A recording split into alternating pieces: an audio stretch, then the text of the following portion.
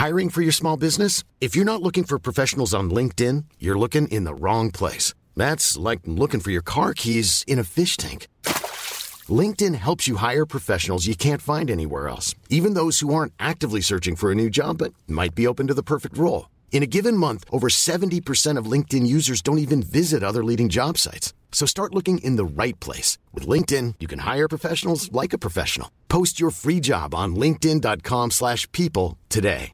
Mom deserves the best, and there's no better place to shop for Mother's Day than Whole Foods Market. They're your destination for unbeatable savings, from premium gifts to show-stopping flowers and irresistible desserts. Start by saving 33% with Prime on all body care and candles. Then get a 15-stem bunch of tulips for just $9.99 each with Prime. Round out Mom's menu with festive rosé, irresistible berry chantilly cake, and more special treats. Come celebrate Mother's Day at Whole Foods Market.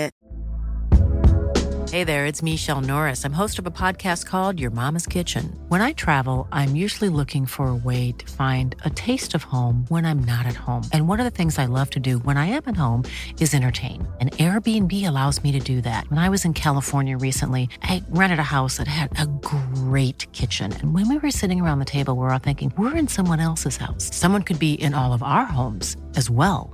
If you have a home, but you're not always at home, you have an Airbnb. Your home might be worth more than you think. Find out how much at airbnb.com/host. I see you bobbing along to that. Dan, how much better? I don't want to keep banging on about, but how much better is that new intro music you debuted this week? Hello, good evening. So good. I'm literally doing the out two-step shuffle under the table. That's so good. I love it. Hello and good evening. Welcome, good morning, whatever time you're listening back or watching back to Online Darts, the Fallout Bar. Myself, Jack Gobby Garwood, once again joined with yet a different member of the team tonight. I'm not sure I've doubled up with anybody this week so far. It is Mr. Dan Simpson. Thanks for joining us, Dan. How are we? Very well, thank you, mate. Very good. Excited about and the tournament is just starting to get into the interesting part. I will be heading to Blackpool myself tomorrow, so I will be at the Matchplay. Really, really interesting night tonight. Good night of darts, some amazing darts, and some boring darts as well. Up and down night, I would say. But good, yeah, happy to be along. I've done a few of the streams lately, but I think this is my first Fallout Bar for some time, so nice to be along with you, mate.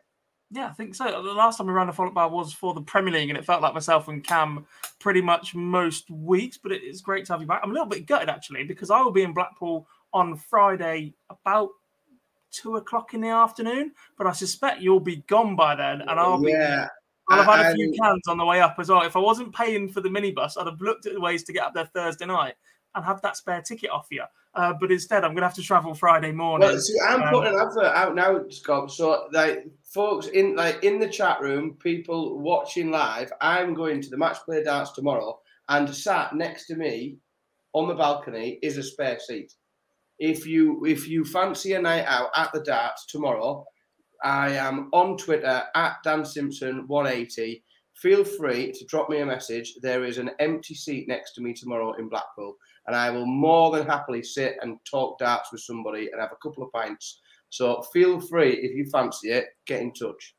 Only a couple of pints, Dan. You disappoint me, man. Well, I didn't want to go too deep publicly. You don't want to put people off already. My plans for the evening tomorrow, yeah, but there might be more than a couple. It could end up, messy with tequilas and all sorts. And late night after parties sourced by our friend Mr. Lee Boyce as well. You'd have to make a trip to Trilogy indeed. The after party is looking very, very exciting tomorrow.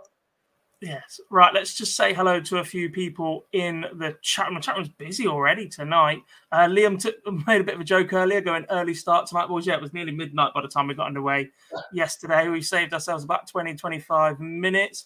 Someone called Dan's in there. So the evening folks will be live shortly. Yeah, cheers for that, mate. You're doing my job. Dan Sison is in as well. Stephen is in. Marco, Rose, Adam Hinchcliffe is in watching from the USA. Thanks for joining us, buddy. Who else do we have in the chat room? Liam is in from the team. Colin is in saying hello to everybody, as is Craig. Were you in the venue again tonight, Craig? How hot was it this evening? Luckily, the temperature seems to be dropping, but I had local league darts myself tonight, and I honestly think my venue was even warmer than the Winter Gardens. It was... Oh, that takes something at the minute. Yeah. Well, last night I messaged Lee and go, good luck with the heat tonight, buddy, thinking everywhere was the same. And Blackpool had dropped to 23 degrees before play got underway last night. It was still nearly 40 where I live at that point. Wow. Overnight, when I finished recording last night at midnight, at midnight, it was 28 degrees in Nottingham still. I think now the match play brings the sun. Like, I remember last year being in Blackpool for the match play, and phoning my wife and when I was there and just saying it's the hottest I've ever been in England. Like the hottest I've ever been. I remember like stood outside waiting to go inside and think I've never been this hot in England before ever. That was last year. Obviously this year again we've had the heat wave. It just seems that the match play brings the sun every year. I'm pretty sure it rained the other year, the one night I managed to get up there, and you can guarantee the one week I actually finally make it to Blackpool we've been trying to do it for 4 or 5 years now since I started on the Ocky with Jar and Duffy. I went up for a night with them boys, went up for one night a couple of years later, and I've not been back up since. I guarantee it's going to piss it down all week. The 1 week I managed to get up to Blackpool, so I apologise. In fact, I'm there this weekend for a stag do starting Friday, and I'm pretty sure the weather forecast for the 3 days is rain. Well, that'll be a pleasant drive over the A66 home for me then. Yes. Indeed for you. Robbie's in. Good to see you, buddy. Managed to catch us live. Yeah, shouldn't you be asleep? You got a bus to drive in the morning. Marco says, big day for Dutch, bad day for English. Last 16 had 6 English and 3 Dutch. Last day got 3 Dutch and 1 English. Only Aspinall. Jeez. Big night indeed. Big swing if you are a Dutch darts fan. However, let's just dive straight in to the action then, Dan. And I'm going to be honest, I'm going to rely on you an awful lot tonight. If I've missed any key points, just shout them out, because I have been playing darts myself tonight, but no one else was available to host the show. So I had a little bit of TalkSport 2 on throughout the evening as much as I could. But then the rest of the team took over and wanted to play dance anthems and songs because of the heat while we were playing darts. So I think I lost out on that regard and I've missed an awful lot. I've seen the last 7 or 8 legs of the Smith Dirt game from 5-3, I think it was. So I'd already missed out the interesting bit at that point. Yeah, I was going to say you missed the good bit after that. Yeah. But at this point, we go back to the start of the night and an incredibly, what looks like a one-sided affair. This is one of the games I did manage to catch on TalkSport. Once again, the story of the match is Danny Noppert's superb finishing. The man just looks so comfortable up on a big stage, destroying Daryl Gurney 11-4.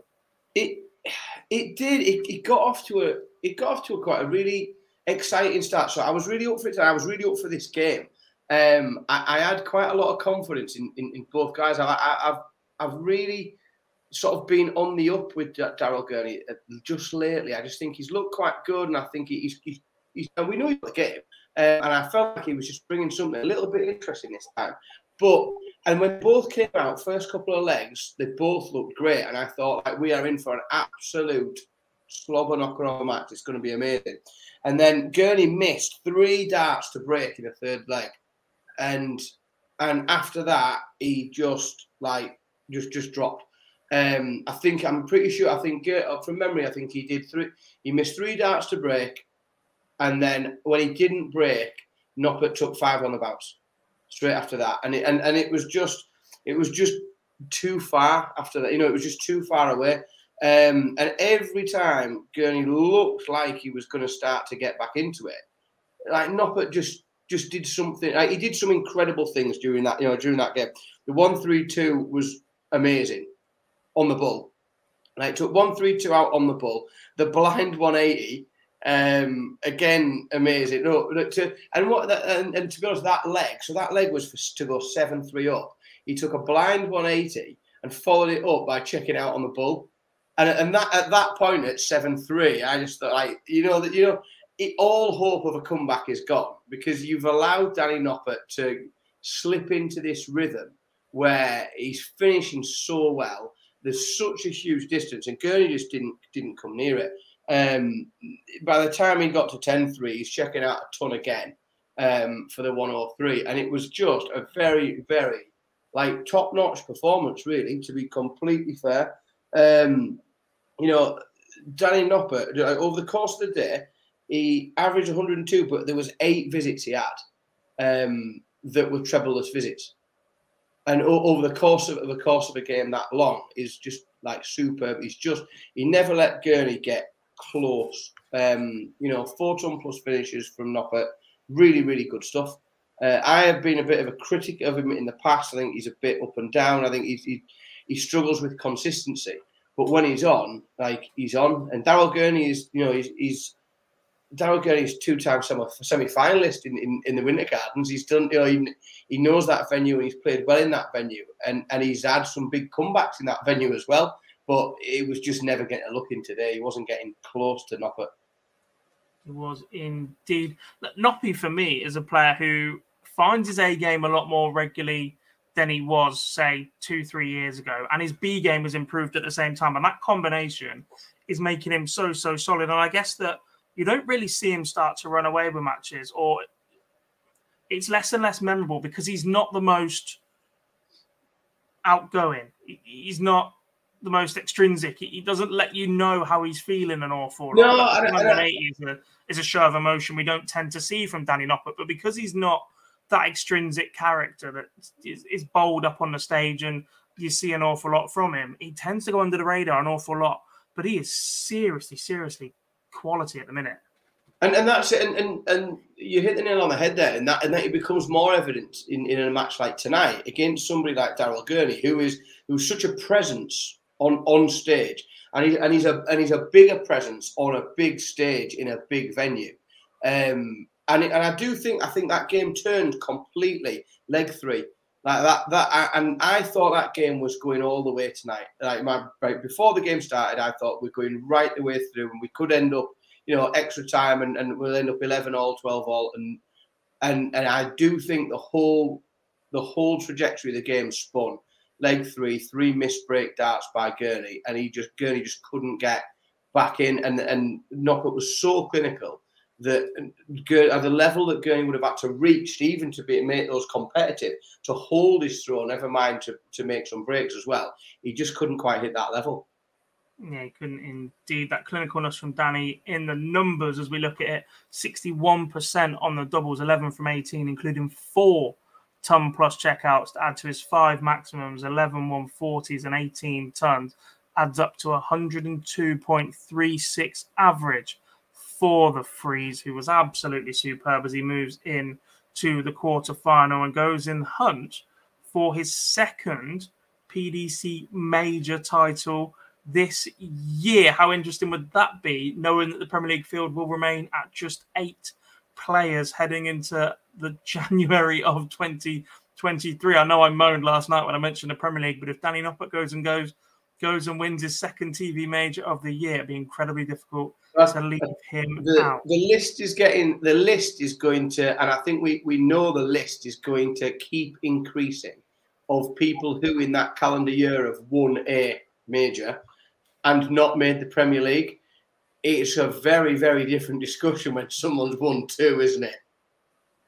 Very different. Very different indeed, especially when you've got players like Luke Humphreys picking up Euro tours here, there and everywhere. Joe Cullen won the Masters but has already been in now, so he needs to back it up with the rest of the year. Nathan Aspinall mentioned the Premier League yesterday in his post-match press conference. You've got your regulars. You've got your top 4 in the world that are guaranteed under whatever rules you've got. So Michael Smith, Van Gerwen, lots of work to be done. Price defending an awful lot of money, as is Peter Wright with a world. No. Who's world? Gezzy's defending the world championship money. Yeah. A lot of money defending for him. Spending a lot of money this year. That race for the top 4, if you're not going to win one of the big boys this year, is incredibly important now for the rest of the chasing field. Right, let's then hear from Danny Noppert himself in his post-match press conference. He does a blind shot as well, and afterwards I did it, but it's 1 out of 10. It's in, but of course you're dreaming, but I'm watching game by game and not dreaming about this title. But when I'm in the final, yeah, of course, then I'm dreaming. But not now at the moment. I watching game by game. The professional response as ever from these guys. No, I'm not looking all the way ahead. I don't think I'm going to do it. Unless your name's Peter Wright, who just says he's going to win titles whenever he fancies it. Going game on game. Any comments from this match that we've missed? Jamie says Noppert reaches the final, I think. Danny apologised for not speaking great English on Sky. I shouldn't worry, to be honest. I think he finds it a little bit awkward to know what to say sometimes. I had the pleasure of interviewing him in Amsterdam for the World Series, and it wasn't the most comfortable interview I or he have ever conducted, especially as he'd just done 5 or 6 in Dutch. He was much, much better at that. So look, when it's second language, you're always going to give the guys the necessary. He's far better in English than I am in Dutch, so I'll forgive him every time on that. Massively. As was Jose de Sousa. Jose de Sousa, I think his English is getting much, much better. It's getting far. I noticed tonight the difference in 12 months between, and I know he spent a lot of time over here, but the difference in 12 months between the way he's able to come across in an interview for de Sousa is vast. And I just think that'll only be a good thing in terms of the way he's viewed by viewers on the television, the casual viewer that's watching on Sky, the connection he can make with people. Like, we know he's a bit of a character and he's a good lad.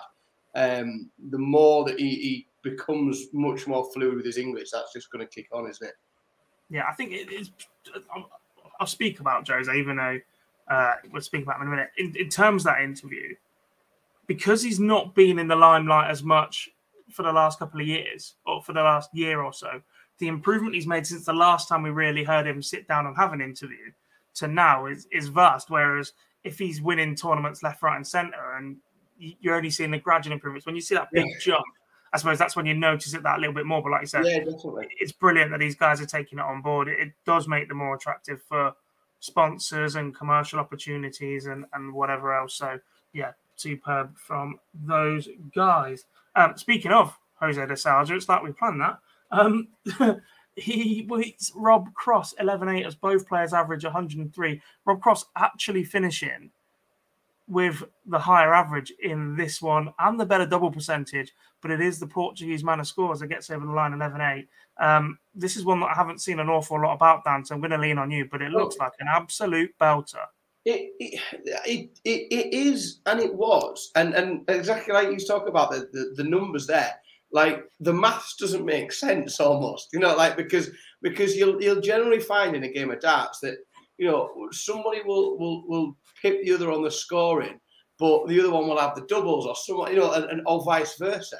And it's really weird because if you just look at the statistics of that game, in theory, Rob Cross wins everything. He was the better player in that game.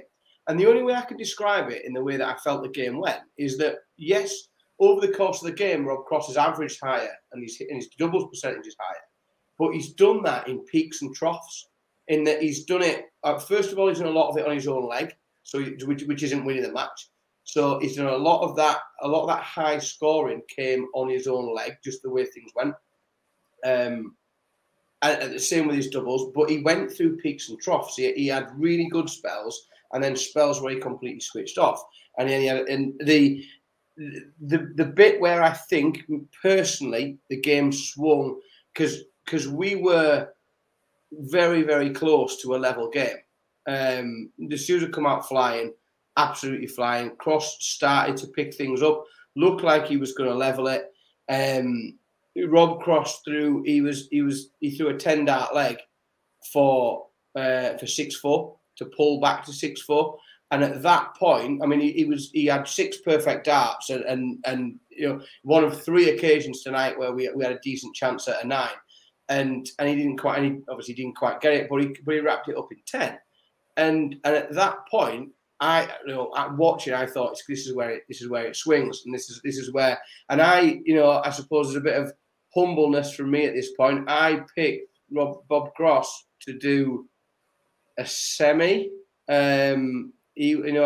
had a lot of confidence in Rob Cross this tournament to go quite deep and do quite well. And I thought that the form that Jose had shown of late, in the last 12 months or so, it just seemed like one was a bit stagnant and Rob Cross was on the up. But Jose just seemed to. It was just that consistency of scoring. The amount of, and I don't know the statistics in terms of where that sits, against loads of other games, but the amount of times that he hit a max on his first visit was ridiculous. Like he wasn't finding back-to-back 180s. He wasn't throwing them in randomly. 2 visits into a hold, or when he was far behind on trying to break cross. He was setting off on legs, relentlessly just pumping 180, 180, 180 on his set off. Just consistency is all it was. Rob Cross played very well, but he peaked and troughed and went up and down. Jose just held a level and was really good. Yeah, 2 things I've seen about this match on social media tonight. One, I guess, is the slow start from Rob Cross, because I saw one comment going on, maybe actually that comeback from Cross was a flash in the pan. He looks well off it. Obviously, from what we've just heard and spoken about, he did settle and get a lot better in the game. And the other one, I cannot remember who tweeted it, so I really do apologise for not giving you credit for this if you are listening. But I saw a stat attaining to Jose de Sousa's opening visit, as you just alluded to. His average for his first 3 darts in every single leg for this match was 130.33. Which is completely absurd, isn't it? Like it's. I don't know where that's against the pro. So you're putting your opponent under it immediately on their own throw if they're not going off ton 40 or better every single time. And there's just no, here you go, there's a chance on my throw here. I've just opened the door with a 60 or with an 85, go and bang in a big ton. There's just none of that. And when Rob Cross is chasing in the game, that's ridiculous. And that's how Rob Cross managed to post those numbers and not win, because he was always up against it in every leg. Because he was having to play at that level just to compete, and the consistency of Jose just came through, and that's one of the things that, like, Jose's always been. He's a character of darts, isn't he? And he turns it on, and he does outrageous things. I will never forget. He gave me one of my most fun darting memories ever. Was the first night that we were allowed back after the nonsense and COVID. And we got to the Premier League in Milton Keynes with loads of rules and everything else. And he took out 120 with 3 tops. And it was just like, I was on the front row for it. And it was like, I'll never be able to thank that man enough for having been robbed of live darts for so long. The first night back, he gives me that. But he's always been so up and he is up and down. And he has moments of absolute brilliance. And then he has calamitous, miscounts and cock-ups and everything else. And it was good. It was great to see just a very, very consistent professional performance from Jose de Sousa. It was great. Yeah, a few in the chat room digging us out a little bit. Not you, but Phil Barr's really motivated Jose to perform. I've seen that comment a couple of times. And there was another one about, it looks like Jose can play in front of a crowd then. Yeah, look, a lot of his success has been behind closed doors, and he's not been the best since crowds returned, apart from that moment Dan just mentioned with tops, which I guess, look, when you're seeing somebody on Shanghai and they put the first dart in the treble, you get a little bit excited that it might go. But with that tops, it's the, hang on a minute, where's that first dart gone? The realization what he's about to attempt, then the second dart goes in and you're like, you crazy son of a gun. It's a very, honestly, very special moment in the room. And I was very, very lucky. First night back after COVID, I was literally on the front row. Very lucky to be able to, and honestly, it was a gift that Jose de Sousa gave. I think there was 1,000 people allowed in the venue that night. That was it, and it was a much needed gift that he presented Planet Darts that night, and I will forever be thankful to him for it. Indeed. Right, let's hear from the special one in his post-match press conference. Well, I can't say that. It's too early. But, if I play that way, maybe it's possible. Yeah, we have a chance to win the World Matchplay. Not at all, no. I came here, first of all, to win the first round. Was my first reason in this World Matchplay. Win the second round, it's amazing. It's amazing because I don't expect that. Actually, I'm a little bit surprised with my performance, but my work hard, show to everybody I can make that performance and maybe something better. Still so humble, isn't he? Even it reminds me a little bit of Mensur Suljovic. Remember Mensur went berserk in the Champions League, and you're like, Mensur, do you think you can win this again now? No. Mensur, you've gone back to back finals. How do you feel? I didn't win it. Mensur, you've just won it. No. Jose reminds me of that. No matter what you tell him, no matter how great he's going to be playing, I don't think he's ever going to sit there and tell you, I'm going to win this. No, absolutely not. And that is arguably why he is such a likable character. Indeed. Right, let's move on to match number 3, and from a very, very likable character to one that can sometimes be a bit questionable. Gerwyn Price, the world number 2. That reception tonight was just frosty to say the least. Like it was rough. Now, what you've got 2 elements. Is that in a crowd like that, first of all, there is let's boo Gezi Price, because that's just what we do, because we're a big darts crowd. But there is also, first of all, an Englishman playing a Welshman in England. You've also got the let's cheer for the underdog. So I think there was 3 layers of why Gezi was getting it and Chizzy was getting all of the praise and all the positive stuff. And at different times in the matches. I don't think, to be completely honest, if I'm really honest, I don't think the crowd had much an effect on this game at all, on either player. I just don't think that was it, which is rare on a night like this in the match play when it's hot in Blackpool. But I don't think it did. I think it was superb in moments this game. And there were, just as a darts fan, things that get you excited. Will first of all be Gezi Price taking out 161 in the opening leg, like that, when to kick the match off. Just as you're settling in, thinking, what's it going to be like here? Bang, 161. Oh right, okay, it's going to be like that, is it?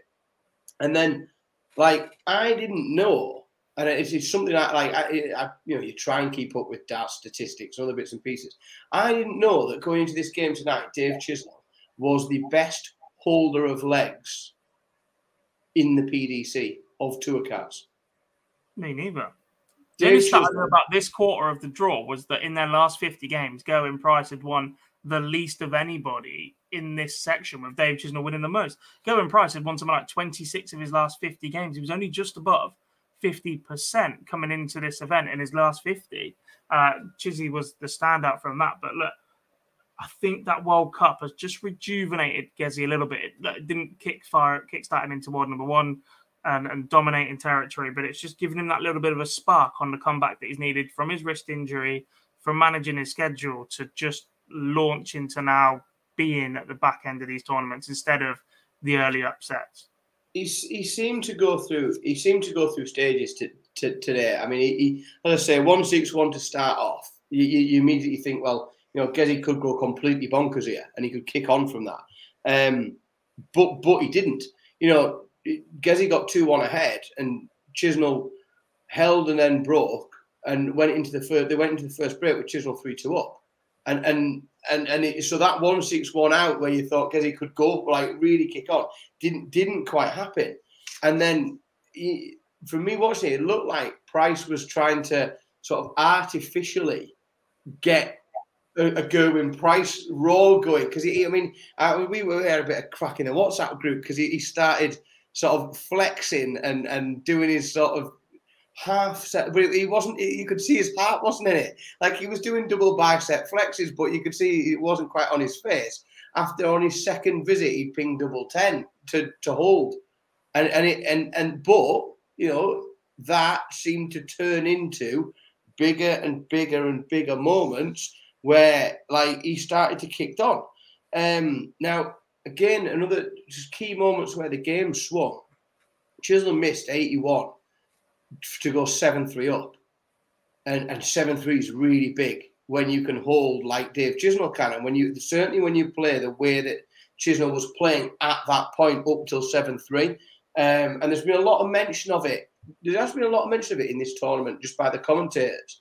Of a big score on the board, and once you get 7-3, yes, it might only be a couple of breaks, and but it's in front of you constantly. You can see how far behind, and the pressure comes on. Well, it's a double break in either direction, isn't it? And if you won the bullseye, they need 3 breaks at that point.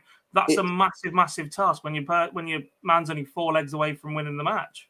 And then it looked again. The game swung. The game just kept swinging backwards and forwards in that early part of the game. Price broke to pull it back to 6-all, and then this is getting very interesting.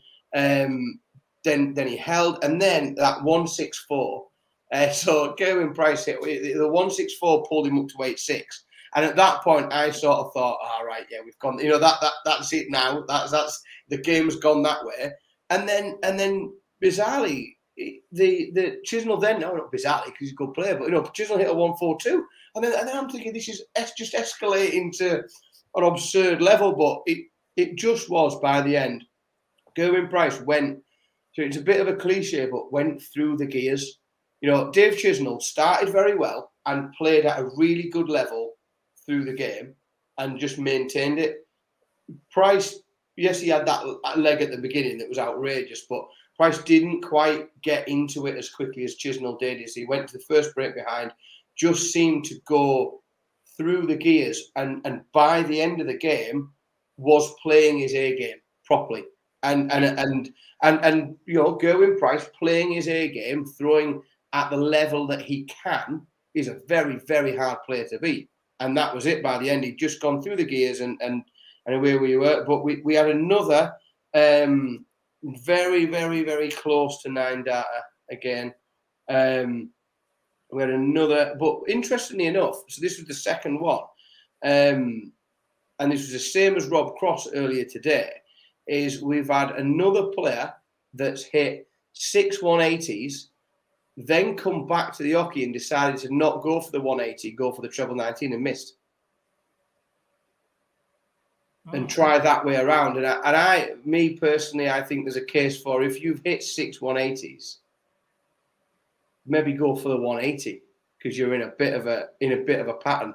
But they've both tried to work their way around the other way, and they've slit, and then they've had to go for the treble 19, and it's not worked. Second time tonight, that. It goes a little bit closer third time, but we'll talk about that one in a minute. Let's hear from the Iceman, Gerwyn Price, or as John Part affectionately wants him to be now known, the Volcano, in his post-match press conference. Yeah, 100%. I mean, if you don't doubt yourself when your back's against the wall, then you're not human. I think every dart player does, every football player, every sports person. When things then go into plan, you always doubt yourself. But yeah, I come back out fighting, and I'm not at my best yet, but I'll be back. I know, my wife showed me that.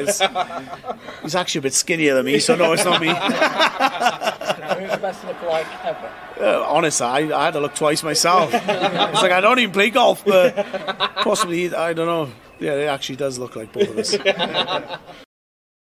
Yeah, talking about the Gezi and Fallon lookalike at driving range of the week that ends terribly as well. Where on earth that clip has surfaced from, I do not know, but it looks a spit of both of those players. It's a little bit scary. A few more hellos in the chat room. Jesus Ventures in. He says, what performance by Noppy Gobby? Indeed, we'll talk about that very, very soon. Indeed. Barzy's in the background as well. He's just piped up saying hi, everyone, in the chat room. Can see him doing some jazz hands in our software. Tommy Tornado's in as well, as is Nico. But let's move on and talk about our fourth game. Before we do so, quick reminder of a couple of things. Live League returned this morning, Champion of Champions week, and it's back again tomorrow morning, but there'll be an evening session tomorrow night as well, so you'll have a choice, or you'll have to leave that alone for a couple of minutes to watch and listen to us for the Fallout Bar, and then jump back in to the Live League. And once we've spoken about this final game, we'll do predictions for the two quarterfinals tomorrow evening. So don't forget to get involved in the chat room and get your predictions in there as well. However, Dan, final match of the evening, a superb contest, this one. But much like, I think, the story of a couple of matches, Danny Noppert, Daryl Gurney, and Jose de Sousa, Rob Cross, that opening session was absolutely terrible for Mark Cliff. He was 20 points down on the averages, 85 to Dirk van Dijvenbode's 105, and he just left himself too much to do by the end of it. Yeah, too little, too late, and he got away with it against Gilding because he's a better dart player. and he had enough time that once he hit close to his level of play, he could win the games.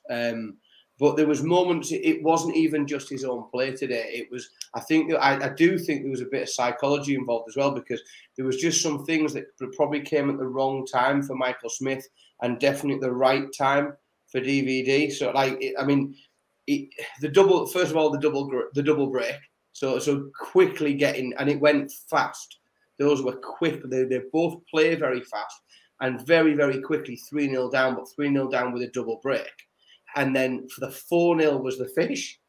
4-0, 170, bang, bang, bang. And, if you're Michael Smith at that point, first of all, you're a double breakdown. So you're immediately thinking, I'm going to have to win an awful lot of legs here. I'm going to have to win them on the spin to get back in. But then just the, sort of scoreboard anxiety of this is where I'm at and I know I need another break. Then your opponent hits a 170. You're at that point where you're thinking, God, I'm going to do this against a player playing at this level. And I just don't think he ever got close enough. I guess the pace of both as well just means it can be taken away from you so quickly. Like, there's not an awful time to comprehend what's going on and reset yourself. And Smith isn't a player that can play slowly. We saw that against Andrew Gill and it frustrated him. He's not a player that's going to think, right, I just need to reset here for a couple of legs. I just need to drop it back down, give myself time to find that range and try and disrupt Dirk a bit. He's just going to keep going and going and going and hoping that he finds the top of that treble bed before and more frequently than Dirk does to get him back in the game. That's his only response. It's like going long in football. He doesn't have a plan B. Yeah, and what I think happened was his first hold came along, at the time, looking back, when I was watching it, his first hold came at the perfect. Well, if you're 4-0 down, like a hold, any hold is a perfect time, isn't it? Like anything. But he got that hold going into the break, and I thought, well, that will do, because he's such a fast player and he doesn't give himself time to sort of process things. I thought, well, that's probably really good, because won a leg, go into the break, come out after the break, and looked like Michael Smith again. I thought this is getting really competitive. And then missed tops for 5-all. And so that second session after the first break, Michael Smith played really well and looked like the better player for that window. There was that window of 5 legs. Michael Smith looked like by far the better player. And he looked for all the world like he was going to level it up and miss tops for 5-all.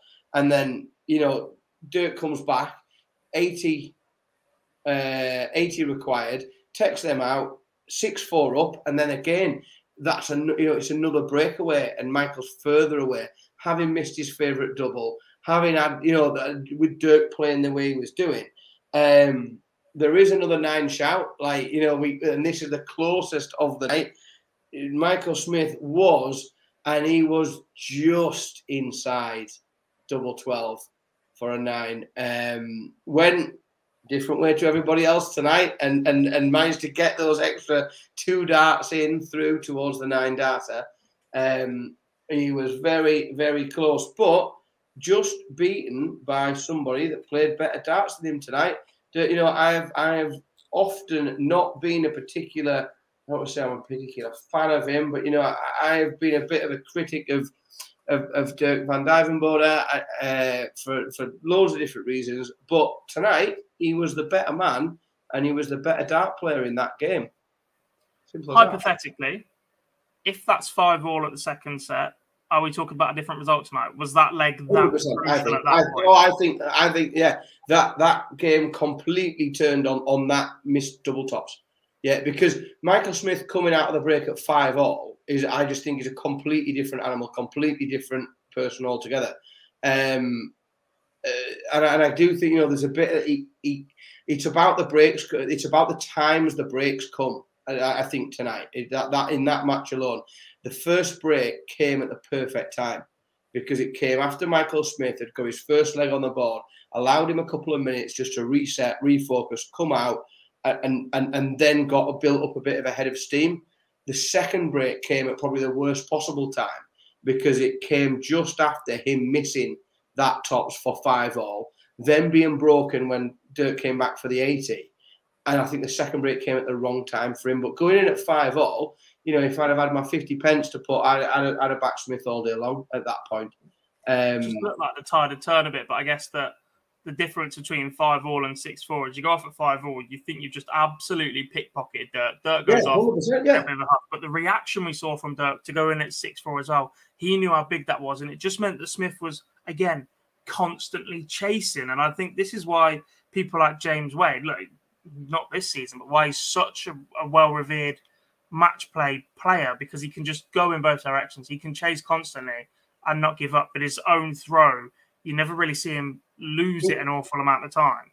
It's also such a, in terms of the draw and the bracket, certainly that side of the draw, it's a huge spanner, I suppose it's quite an exciting mix-up to have Michael Smith out at this stage, because that is wide open now.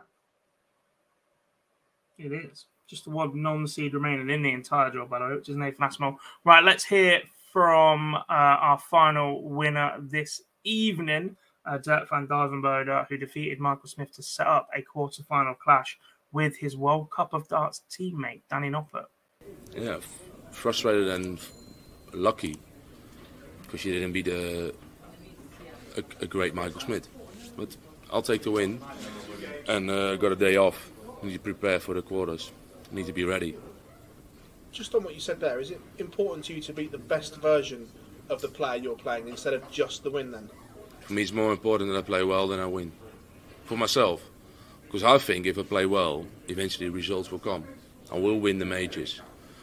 But you won't win them with a 93 average. So only one. I can hit 100 average every game. If I hit a 93, I just feel disappointed. Brutally harsh on himself from Dirk there, but I guess that shows that the level that he's aspiring to and wants to attain, and that people know is possible in this sport. He sounds like another Dutchman, doesn't he? Yeah, I wonder which one he's been hanging around with this. Yeah, at this point, his interview there very much reminded me of another Dutchman. Indeed. Right, let's look ahead to tomorrow evening's session, and just the two games significantly longer in legs required to get over the line. No chat room, this is your chance to get involved as well. And if you are listening back or watching back, head over to YouTube and drop in the comment section who you think is going to win each of these matches. We start tomorrow night with not that one. Peter Wright against Dimitri van den Berg. Oh, that's tasty. And I'm a little bit surprised this one is going on first, to be honest.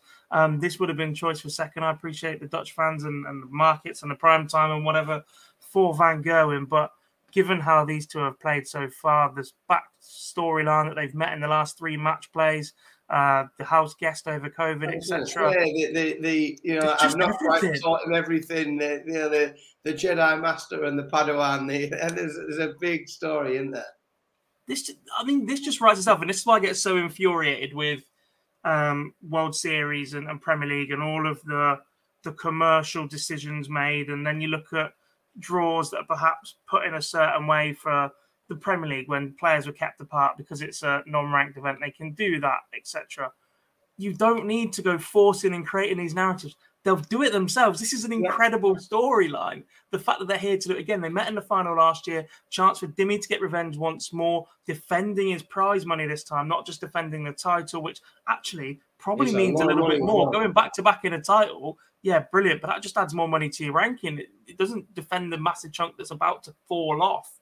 And that's probably more important to Dimitri van den Berg than picking up the title back-to-back times. So just the storyline is just fantastic. Peter Wright just seems to be able to flick a switch, turn it on, and become the best player in the world whenever he fancies it.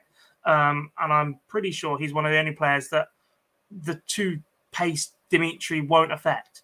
I don't think Dimmy can slow Peter Wright down. I don't think he can speed him up.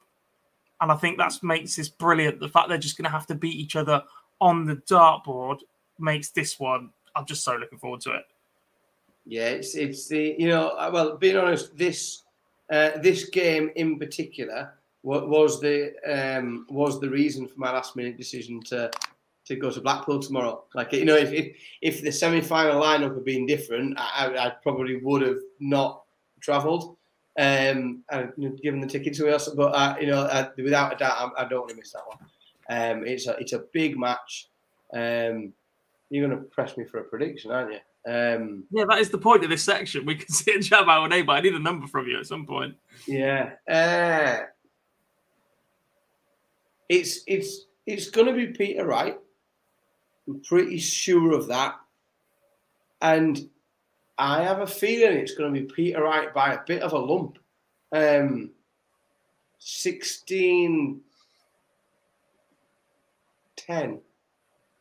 Interesting. I'm going to read some chat room predictions out before I lose them. Just gives me a little bit more thinking time as well. Jamie's got 16-9 to Dimmy. Tommy's got 16-13 right. Mr. David P says fence. You can't sit on the fence. That's not how this show works. Tell us who you think is going to win. Adam has got Vandenberg 16-13. Jim's got 16-11 to Wright. G's has got Wright 16-14. Masterverse student should be very interesting. I think both averages above 97. Yeah, I'm even with that distance, I think both players are going to play exceptionally well. Daniel says if Wright gets a lead, I think he holds it. I don't disagree with that either. Rose, interestingly, talking about Wright shouldn't change his darts. He was almost fatal in the last round. Yeah, I agree. I don't think this barrel shape is optimum, but he's playing well with them, and I don't want him to start tinkering now. Nico's got Wright 16-13. Malachi's got Dimitri 16-12. What else do we have? Blaine says Dimitri's only missed one checkout under 100 this whole tournament. That was the 92 earlier on in his round 2 match. And Aaron's got Wright 16-14. Interesting. No, I don't think nobody's gone Wright as heavy as I have, which makes me feel like I'm either a fool or a maverick. I'm going to go close. I had Wright 16-11 in my mind. And when you said heavy and then only gave him a 6-leg cushion, I was like, maybe it's not heavy. It is heavy there, isn't it? And seeing as though I've gone heavier than everybody else, I'll say that that's heavy because no one else has come. Like, everyone seems to think it's going to be closer than that. But yeah, I'm still quite comfortable 16-10, even after seeing everybody's everyone else's view.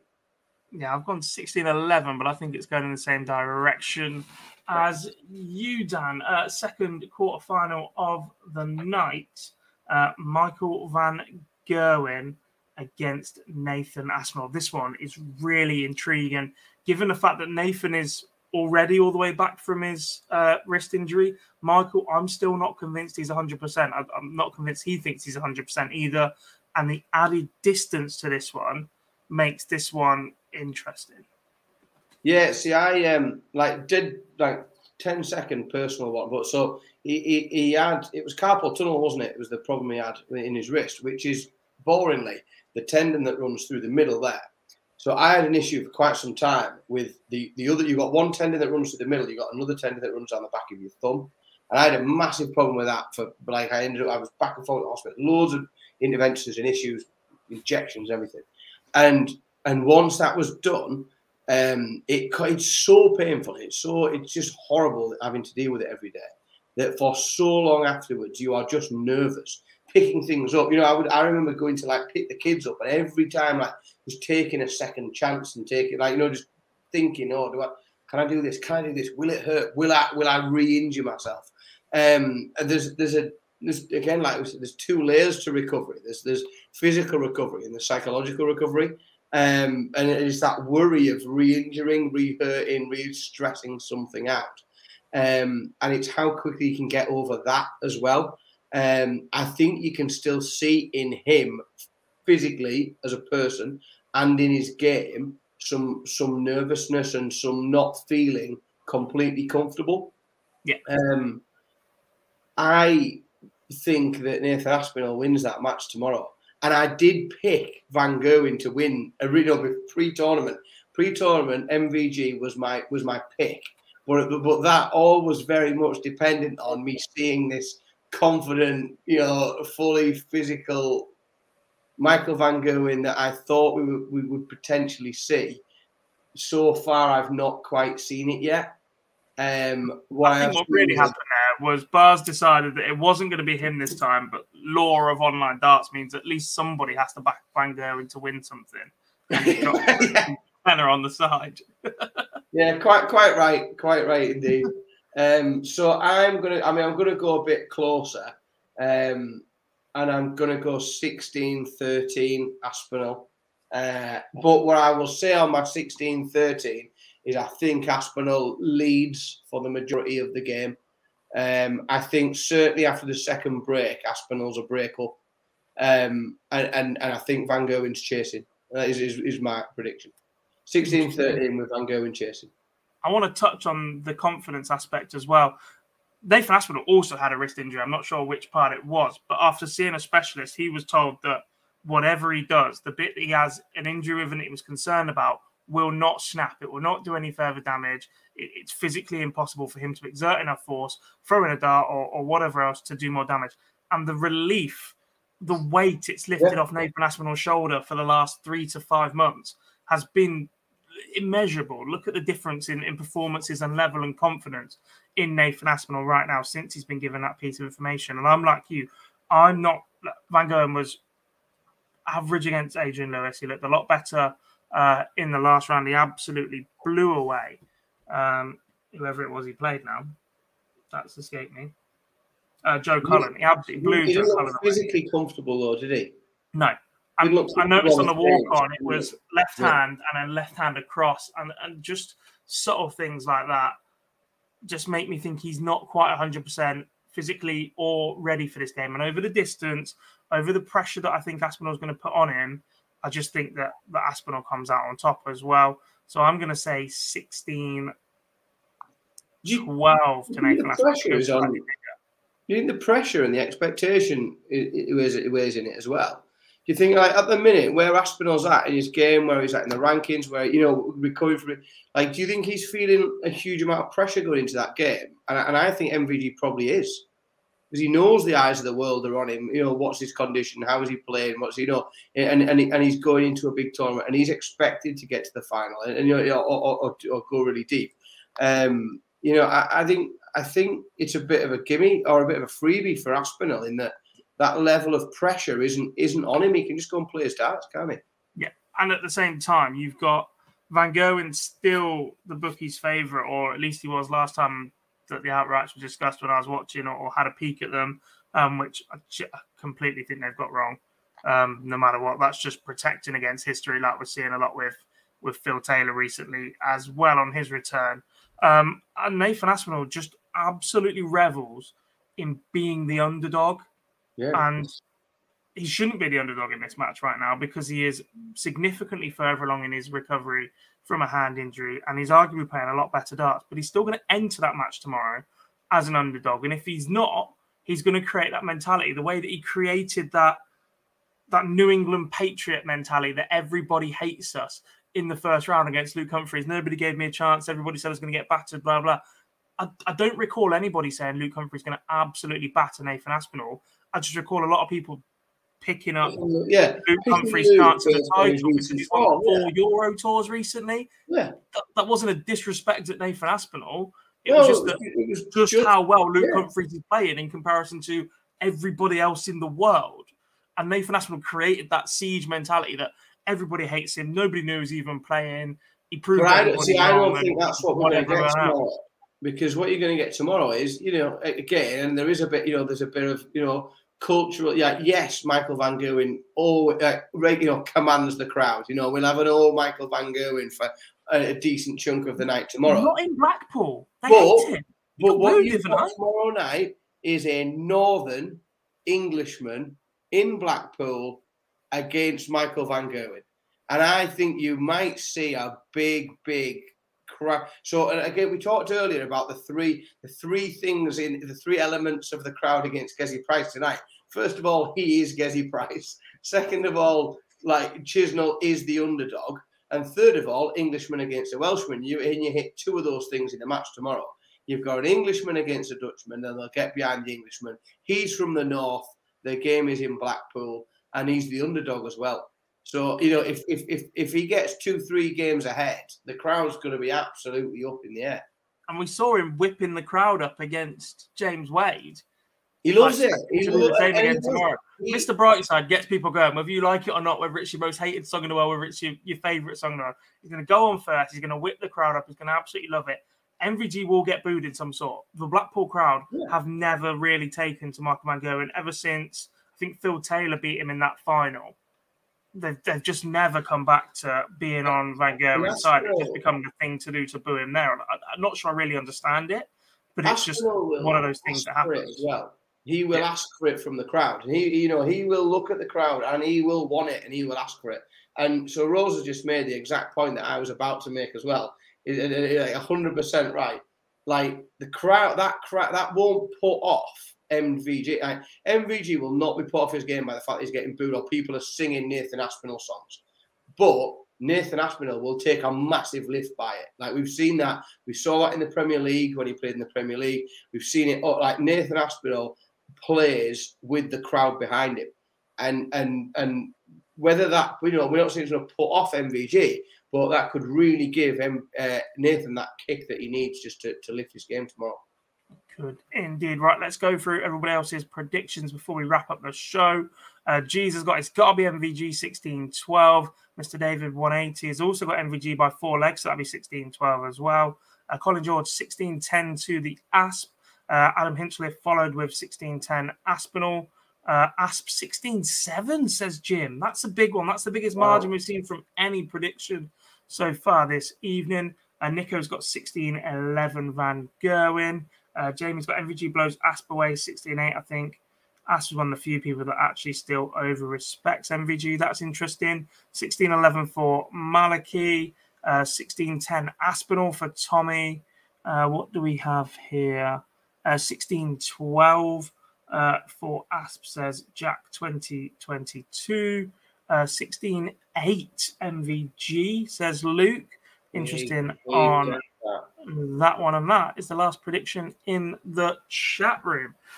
Superb. Thanks for joining me this evening, Dan. A few reminders to everybody. Big thank you to everybody in the chat room for getting involved. You guys have been absolutely awesome once again. If you do fancy heading to Blackpool tomorrow, one last little shout out for our friend Danny. Hit him up on Twitter. On Twitter at Dan Simpson 180. If you want to watch Matchplay Darts with me tomorrow, we have a seat available sat next to me. So if you want to watch and come along and enjoy tomorrow's 2 matches, feel free to get in touch on Twitter with me and come along and sit next to me and watch the games.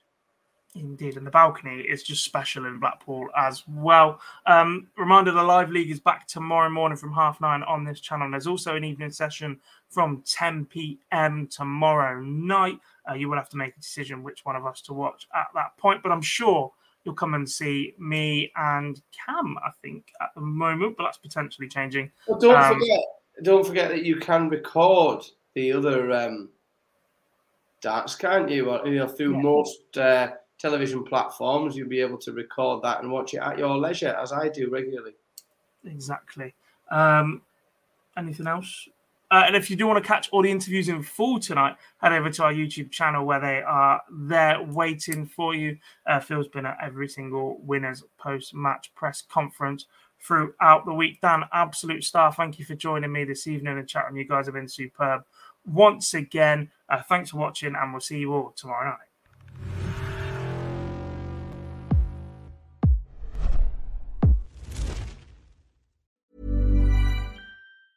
Mom deserves the best, and there's no better place to shop for Mother's Day than Whole Foods Market. They're your destination for unbeatable savings, from premium gifts to show-stopping flowers and irresistible desserts. Start by saving 33% with Prime on all body care and candles. Then get a 15-stem bunch of tulips for just $9.99 each with Prime. Round out Mom's menu with festive rosé, irresistible berry chantilly cake, and more special treats. Come celebrate Mother's Day at Whole Foods Market. Hey, it's Danny Pellegrino from Everything Iconic.